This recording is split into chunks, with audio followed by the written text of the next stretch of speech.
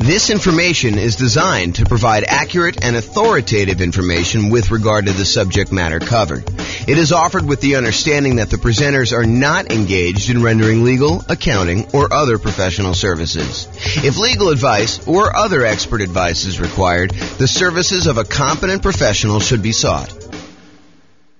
Welcome to the Fremont Real Estate Investing and Real Estate Financial Planning Podcast. Learn all about investing in real estate in Fremont, California, with a combination of real estate financial planning and modeling with numbers specific to Fremont, plus syndicated, more generalized recordings of live and pre-recorded real estate investing classes. Not all of them specific to Fremont. Be sure to stay tuned after the podcast for a message from our sponsors. Well, good morning. Welcome, everyone. I am your host, James Orr, and today we have a class that I think is going to surprise a lot of folks.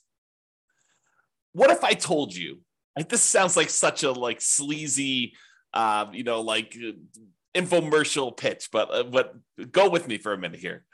What if I told you I could save you, on average, 4 years off of financial independence, 4 years of working at a job that you don't like, and have you be able to be financially independent 4 years earlier? Or what if I told you it was 7 years on median?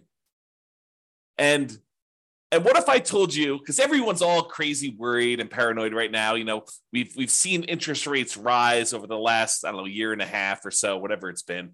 They went from all-time lows. How quickly we forget that they're all-time lows, not just, lows, but how quickly we went from all-time lows to not even all-time highs. I mean, just more reasonable ranges for mortgage interest rates, kind of in the middle range of what we would see normally. What if I told you that I could help you avoid having to deal with higher interest rates completely? Well, that is what today's class is all about.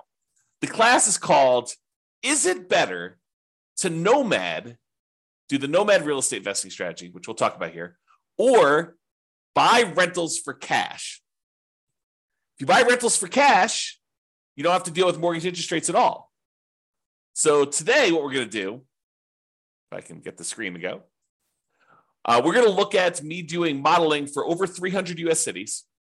And then I will compare someone who does the Nomad real estate investing strategy versus someone who does not do the Nomad real estate investing strategy and saves up their money and buys rental properties for all cash. They ignore whatever is going on with interest rates. And I know that you're thinking to yourself, James, that would take forever. It takes me long enough to save up for my 5% down payment to buy my next Nomad property. To save up 100%, to save up, whatever it's going to be, $500,000, depending on the market, in order to buy a rental property all cash, that is going to take forever. There's no way that's going to be faster to getting me to financial independence than doing this Nomad strategy and acquiring, 10 properties for 50% of the down payments, because, 5% times 10 is 50% if I'm doing my math right. So in the same time I could save up for half of a full property, I'm able to buy 10 Nomad properties. There's no way that buying a property free and clear, all cash, saving up that money is going to get me there faster. And won't you be surprised?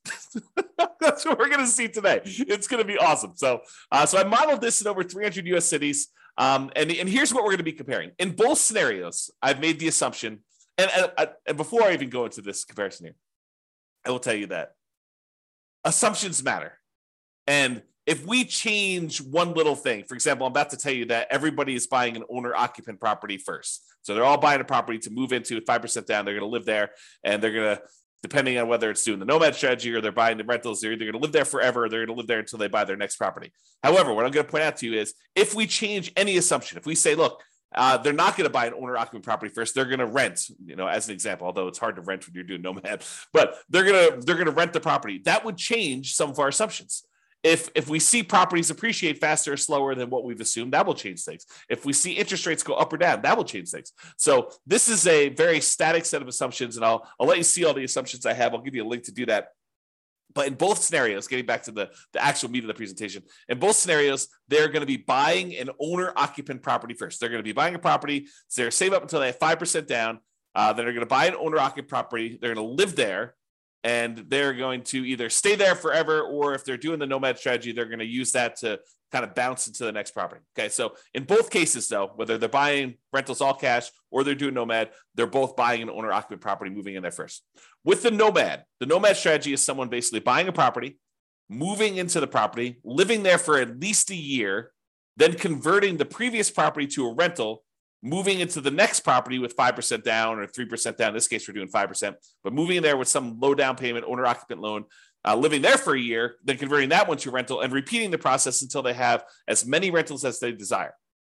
Okay, so with the Nomad strategy, I'm specifically saying they're saving up until they could buy 5% down owner-occupant properties. They're going to live in that property for at least a year and until they've saved up to buy the next property, because sometimes that's more than a year. It might take them more than a year to save up 5%. And we acknowledge that. We plan for that. We model that in our analysis. And then they repeat that until they have up to 10 properties total, 9 rentals, and then one that they're living in. The last one that they purchase, it also happens to be the most expensive property that they purchase because property values are going up over time, is also the last one to be paid off. So that's the last property to become free and clear, because the other properties they paid off, they're all on 30-year mortgages. They pay off after 30 years. The last one they bought is at least 10 years later. And so that one pays off after year 40. Okay. They buy the next property when they've saved enough for down payment, plus closing costs, plus 6 months of reserves for personal expenses, plus 6 months of reserves on any properties they already own to that point, and the property they're about to buy. And they can qualify for the loan based on a 45% debt to income ratio. So they have to be able to qualify. We're not just saying, you could buy a property and not qualify you. And you need to have the down payment, you need to have the closing costs, you need to have the reserves. The only thing more conservative I probably could have done is to say you need to have any negative cash flow saved up, which we're not going to go over here, but that is probably a more conservative thing for us to do. Okay. So that's what the Nomad people are doing. The buying rentals for cash people, they're going to buy an owner-occupant property. They're going to move in there. They're going to live there forever. Then they're going to save up until they buy properties for all cash with closing costs and reserves. They're not getting any loans at all except for their initial owner-occupant purchase where they move in. And they're going to buy up to 9 rentals this way. Although I will tell you, because you have free and clear properties and the cash flow on a free and clear property is so much better than buying a property with little down or even regular 20%, 25% down, you need a lot fewer of these in order to qualify to be financially independent. Okay. If you want to see my detailed modeling of all this stuff and be able to kind of mouse over on the charts and see my assumptions and drill down to stuff or see any updates, because if I change any of the numbers, those numbers will change. You can go to the link on the page. I'll put that in the show notes if you're listening to this on the podcast as well. That way you can click through and watch it. Okay. So one of the things we're going to measure is how long it takes them to be financially independent. The other thing we're going to measure is what their net worth is at year 40. So we're going to arbitrarily pick year 40 and say at year 40, what's their net worth? And also how many months or years it takes for them to be financially independent. And so I should probably define for you what financially independent means to me so that you understand what the math is. So they're financially independent when the income from their investments exceeds their expenses. And each city has its own expenses. If you live in a more expensive city, you make more money, so your savings rate is higher. I mean, the dollar amount you're saving, it changes based on what city you're in. Still the same percentage. But then the amount of money you make in different markets changes because the prices of properties in those markets change as well. So in order for you to be financially independent, though, you need to overcome whatever that income is. You need to replace the income you were making in that city. So more expensive markets, they may make more money, but they also have a higher threshold, a higher bar in order to be financially independent. Okay, so in order to replace that income, it needs to come from these 5 sources. So there's 5 ones that we're really not doing anything with in this particular modeling, but do come into play. So any passive income from Social Security, any passive income from any annuities that they might buy, and any passive income from any pensions. We're not doing any modeling with that. We're really primarily focused in on 2 sources of income for the modeling that we're doing, but those other 3 would normally count in order to see if somebody were financially independent. The 2 that we're primarily focusing on is the net positive cash flow from any rental properties. So you take all the income they're getting from their rental properties, and you subtract out all the expenses they have on that property, vacancy, principal and interest payments from their mortgage, if they have one. Some of these guys are buying free and clear. Any property taxes. If they have PMI, which they will if they're buying 5% down, they have PMI payments until that drops off. Any property insurance payments they're making on that, any maintenance on the properties, and any property management, although they're managing the properties themselves in this particular modeling. Okay, so any net positive cash flow, all the income minus all the expenses. And in addition to that, if they have extra money left over, if they basically have money sitting in a stock market account earning, whatever the stock market account is earning, they take that amount of money and they multiply that by what we refer to as a safe withdrawal rate. The most common one, and I think the one we're using in this case, is probably 4%. So if they had $1 million in stock, they'd be able to say $40,000 a year of that is contributing toward whether or not they're being financially independent. So we use that too for any extra money they have left over. So if they get to the point where they've bought all their properties, now they have this account balance just growing over time, that would also contribute to them being financially independent. So the sum of all 5 of those things, in this particular case, these 2, net positive cash flow from rental properties and the invested assets times the safe withdrawal rate, plus if they had this going on, which they don't, Social Security, annuities, or pensions, then all of those combined would then see if they have exceeded their income that they had from their jobs. And that is how we would define them being financially independent. Okay. So my assumptions, each city's modeling uses their median, essentially, home price and estimated rents on what the median home price in that market would be. Now, we did not apply any of our optimization strategies. We didn't apply any of the 88 strategies that we have to improve cash flow on rentals. So this is not like, hey, if you really optimize everything, then this is what it would be. This is sort of like any investor could come in and achieve these results. That's sort of what I'm looking to do here. It's not like you're buying exceptional properties. It's not like you're trying to maximize the income and minimize your expenses on your rental and applying those 88 strategies to do that. This is really just generic median income coming in. As I mentioned before, the job income does vary based on the city so that they can afford a property in that marketplace. If I said everybody makes $5,000 a month and they tried to buy a property in California, good luck. They would never buy a property because they never qualify with that 45% debt to income. So I had to adjust incomes when I modeled different markets to say, look, someone in California obviously makes more than someone in, I don't know, let's say Mobile, Alabama, which has a lower price property than California does. So in cities where they have higher income, they need more passive income, more investment income, more rental income to be considered financially independent. So to those who more is given, more is expected in order for them to be financially independent. It's another way of thinking about that. We do start everybody with just enough for a down payment to buy a 5% down owner-occupant property with closing costs. So about 7% of the property prices in that market. I set a threshold at the bottom to be at least 10K, which I'm not even sure anyone hits the minimum. But they are buying an owner-occupant property in both scenarios, whether they're doing Nomad or whether they're buying all cash. Now realize though, with Nomad, they keep moving out of it into their next owner-occupant property. When they're buying properties for cash, they live in that first property forever. And this may actually come into play because if they actually pay off their owner-occupant property, the amount that they need in expenses actually goes down. And so the amount that they need to be considered financially independent actually goes down because they no longer need to have that mortgage payment in order to be considered financially independent, which is interesting. And may come into play because with the Nomad one, that's 10 years later at least, right? Once they bought their last owner-occupant property. With the buying properties for cash, they bought that property early on. And so that property gets paid off after 30 years. Interest rates. Here's my assumptions for interest rates. When buying an owner-occupant property, we're assuming they're getting a 6.5% owner-occupant interest rate with 5% down. And in addition to that, it does have private mortgage insurance.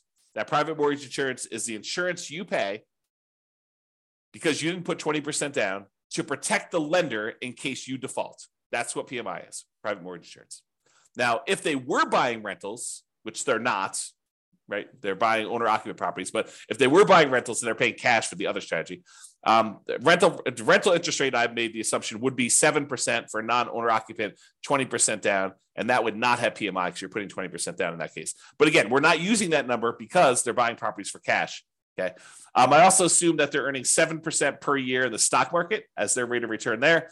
And I modeled this out for 100 years. I used to model it out for shorter, but I started doing 100 because sometimes they'd be financially independent right after I stopped my modeling. And I was like, look, we'll just do 100 years and see what it looks like for all those. If you want to see my assumptions for any of these, go to realestatefinancialplanner.com/model, MODEL, and you'll be able to see like every different city, a whole bunch of analysis for like all the cities at once, but then you can drill down into any given city and see what my actual modeling is for that particular case, whether they're doing Nomad or buying properties for cash or whatever they're doing there. All right, so here we go. This is it. When do they achieve financial independence? So there's 305 cities that I did this modeling for, 305 different US cities. So in the baseline Nomad model, they achieved financial independence faster in 84 out of the 305 cities. So in 84 out of 305 cases, it was better for them as far as speed to financial independence goes, to get to the point where they are completely financially independent. They no longer need to work anymore. In 84 cities out of 305, if they do the baseline Nomad model, buying a property with 5% down, moving in, live there for a year, converting it to a rental. Okay. In 10 cities, it didn't make any difference which model they took. So 10 out of 305, which is what? I don't know, 3% maybe? About 3% of the time, didn't matter what you could have picked either, doesn't matter.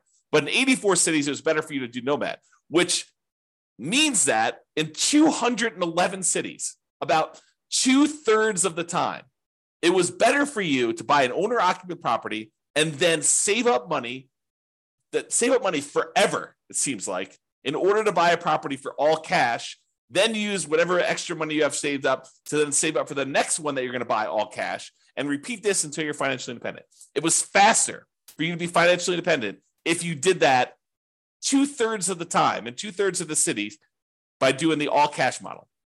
That's crazy, right? I think this surprises a lot of people. They're like, wait a minute, how is that even possible? It's going to take you forever to save up this amount of money in order to buy the properties for all cash. And I'm telling you, it surprises me. But the challenge is this, right? Like, I think a lot of folks, they assume maximize leverage, get into the deal as quickly as you can, get onto the property so that you kind of let your properties appreciate with you.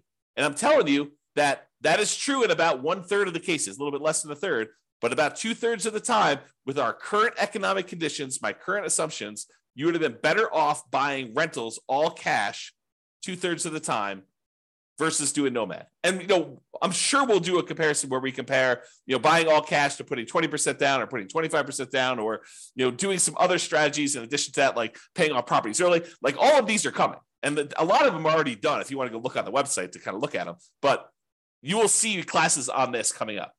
And we'll see like just how big of a difference doing things like paying off properties, paying off the owner-occupant property, paying off my rental properties, paying off my rental properties with cash flow, paying off my rental properties, or only when I have enough to pay them off in full. Like, there's all these differences that are going to come into play, and we're going to see how that plays out. And as the market conditions change, as interest rates go up and down, and maybe the stock market rates of return vary a little bit, or the prices of properties in different markets change, we can adjust all those and rerun them. So 6 months from now, we may have different analysis using slightly different numbers. If rates go up to 10% or they go back down to 3%, we'll rerun them and you can see. Okay. All right. So shocking, but 211 cities, it's better to do the owner occupant than to buy up to nine properties, all cash, than it is to do Nomad, which is 84 cities. And here is the distribution of when they actually end up being financially independent. It looks like there's a lot of clusters right around here when they pay off their first property.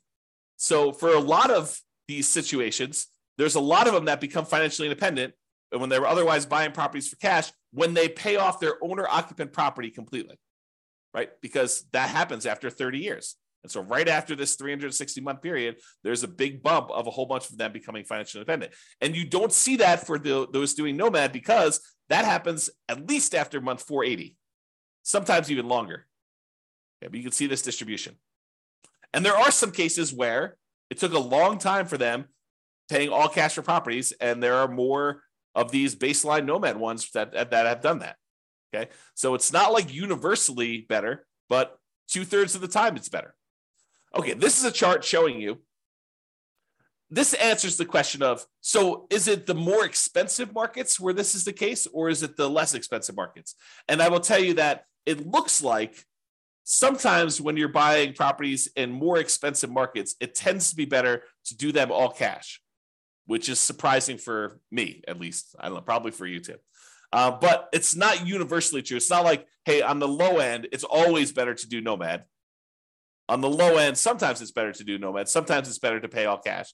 But for the higher end, it seems like most of the dots, which represents each city, most of the dots show you that it's better. It's green when you do the 9 properties all cash as prices get higher. Now, this is an exception. This one's about $1 million, a little bit less than $1 million property prices in that marketplace. And in that case, it's better to actually have done Nomad. But a lot of times it's better, like these green dots over here, as properties get more expensive, it shows you that. Okay. The other thing I'll point out is sometimes it's a lot better. Like over here, it's a lot of months better to have done all cash than it is to have done Nomad because you can see the distance from this 0 shows you how much faster it is. And so sometimes it's just a little bit faster when they're really close to 0, either side of the line. And sometimes it's a lot faster. Like this is over 100 months faster, which is like what, 8 years, 9 years, 9 times 12, because it's in months. So this is about, 8 or 9 years or so faster. And then these are more than that to go ahead and see. Okay. All right.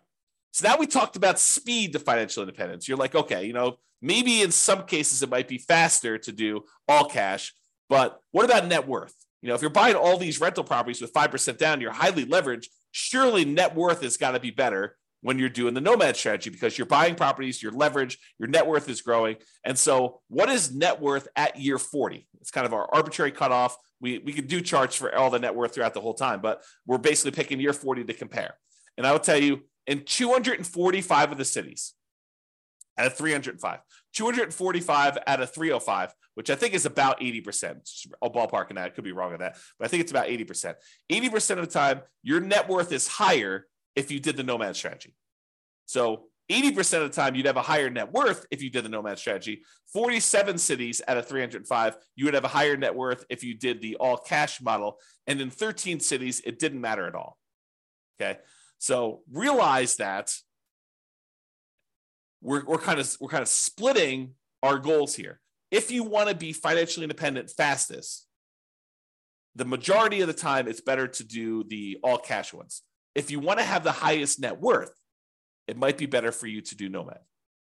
Crazy. You have to make a decision. Do I want FI or do I want highest net worth? And sometimes it's a combination of those, right? Sometimes you're willing to do a little bit of each. Maybe you don't, not that we did this today, but maybe you don't save up until you have all cash. Maybe you save up until you buy the property with 50% down. And we can see what that would look like if we decide to model that in the future. All right, here's the net worth difference.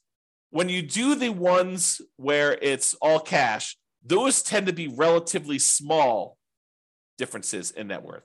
So where that is the winner, it's not like you have massively higher net worth. It is relatively small amounts of more net worth when you do it that way. When you do the Nomad model, sometimes it's significantly higher net worth, like tens of millions of dollars better. Okay. So just realize that when you do Nomad, sometimes Nomad is way, way better. Not always, but sometimes it's way, way better. When you do the ones where you buy all cash, sometimes the net worth difference is really small. Most of the time, it's really small. And if you look at the ones where it's different based on price, it looks like the higher price you go, the more likely you are that there is no difference at all. All these gray dots are right at the point where there's no difference in net worth. Okay, so that's what tends to happen as prices increase. All right, in a couple cases where you're doing the Nomad strategy and you're only putting 5% down and we're only making sure that you have 6 months of reserves and we're not optimizing for cash flow at all by using any of the 88 strategies, and you're buying basically median properties with what rent would be on those median properties, in those cases, we've seen 9 cities, 9 of the 305, where you actually run out of money at least at one point or more when you're doing the Nomad strategy. Now, we could solve this problem, right? We could decide, hey, look, we're about to buy a property. It's going to have some negative cash flow because we're only putting 5% down in that particular marketplace. We could set aside the negative cash flow that we would need before we buy the property, be more conservative. And in that case, you are not likely to run out of money at all. Or you decide to go buy slightly better properties or buy down the interest rate or, wait until or do something to improve your cash flow, like do a short-term rental instead of doing a traditional long-term rental or whatever you could do in order to improve that. There are strategies we could do, but there were 9 cities with our really basic modeling to show that you ran out of money if you did Nomad. If you did the all cash model, you never ran out of money. It's less risky. When you don't get loans, when you're not leveraged at all, the chance of you having negative cash flow is almost zero. If you're buying a rental property and you're paying all cash, there's no mortgage. And the mortgage typically is a very large expense on that. So there's no negative cash flow on any of those. Okay. All right. And you can see that it tends to be the higher price properties that tend to be the ones that ran out of money. So definitely over $1 million, except for a couple here around 500,000. There are like maybe 2 that were under 500,000. The rest of these were, $1 million properties or more. Those are the ones that tended to be the ones that ran out of money. All right, now here's the summary.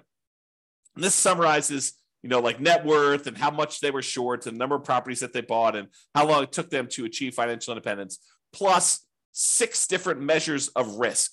Okay. And so I did both the median of all of these for all the cities, and then I do the average. So on median is when you take all the different numbers. So let's say we're talking about net worth at year 40. So you take the lowest net worth at year 40 and you take the highest net worth at year 40. The median is the middlemost number from that list sorted highest to lowest.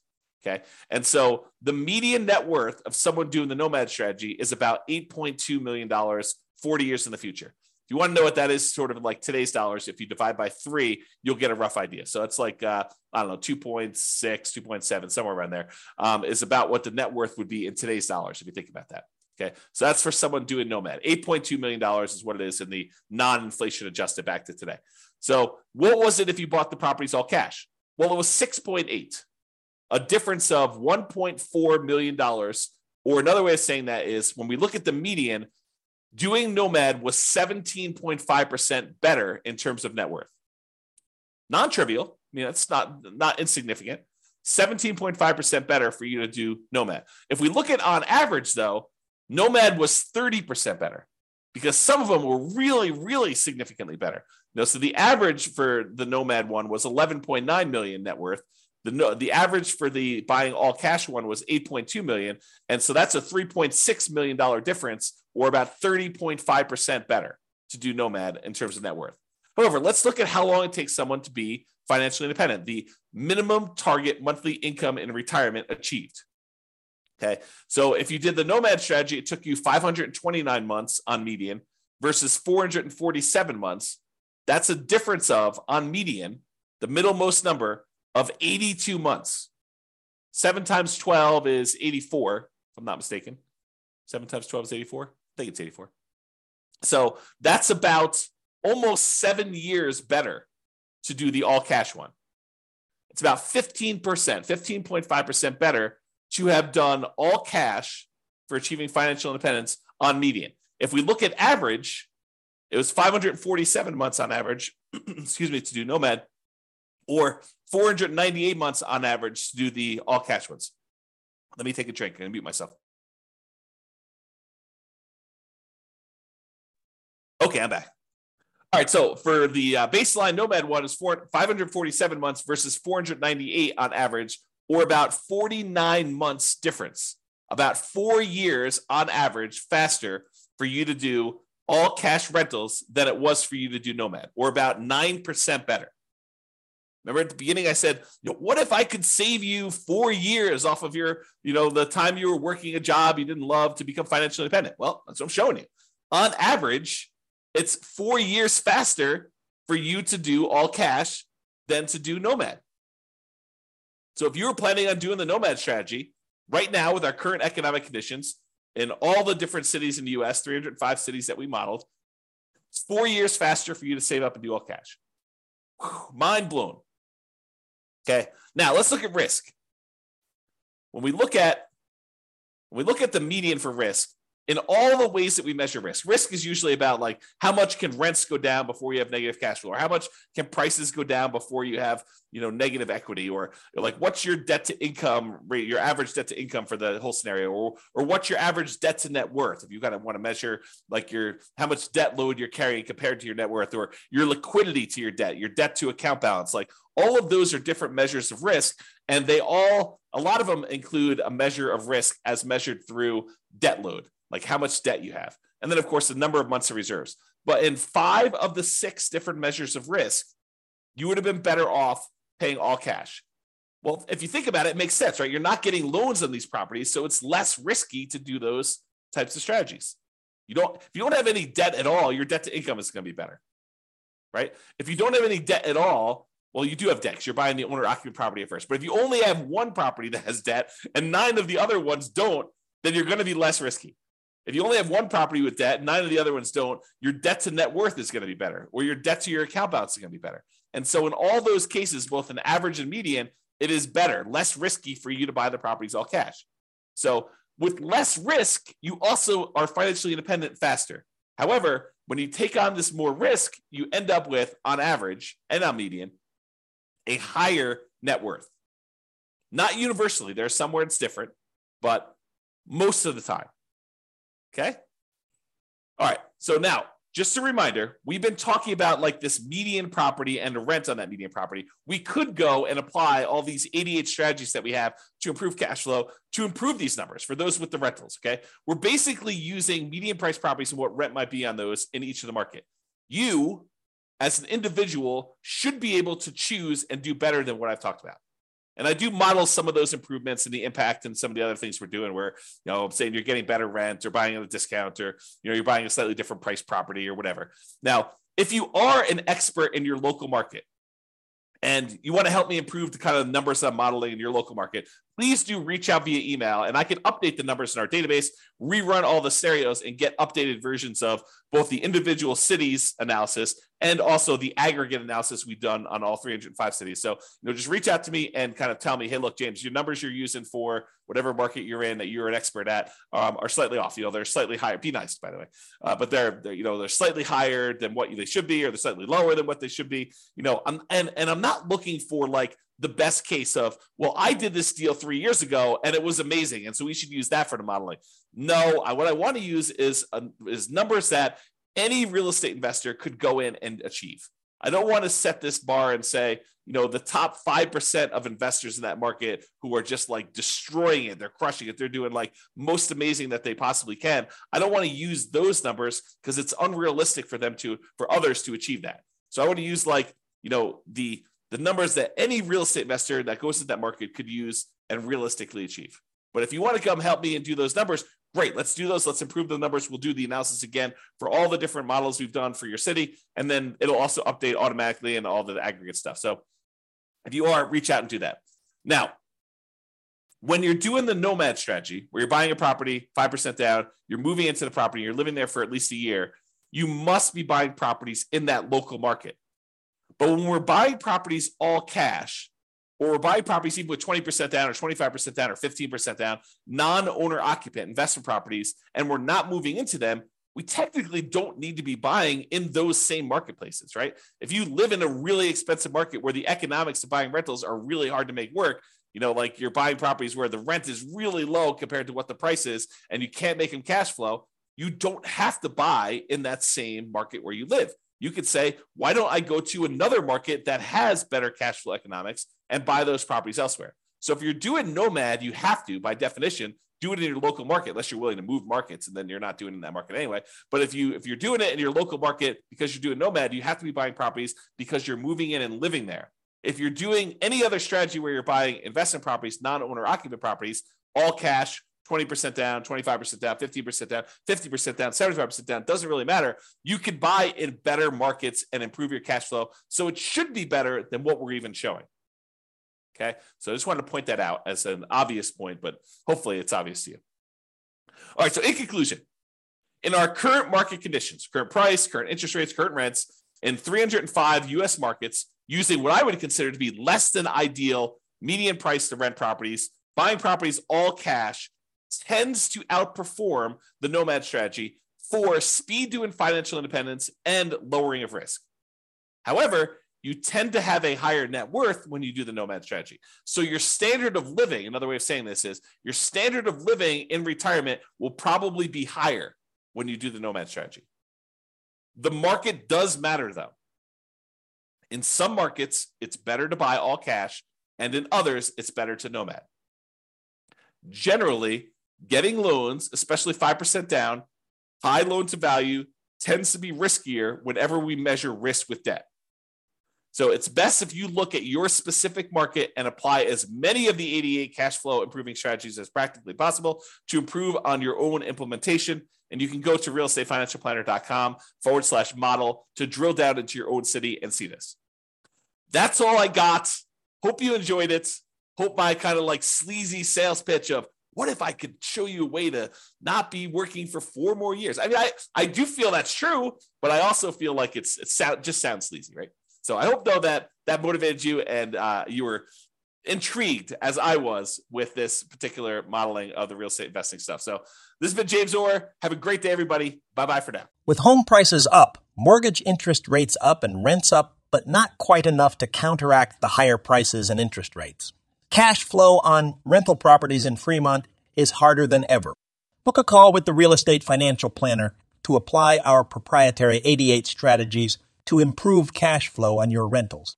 See the show notes for a link to schedule your call and improve your cash flow today. If you're a real estate agent, lender, or professional in Fremont that wants to help our real estate investor listeners, consider reaching out to learn about collaboration opportunities with this podcast. We'd love to add more value to our listeners by having you assist our investors buy, sell, and finance their real estate investments. See the show notes to schedule a call to discuss collaboration opportunities.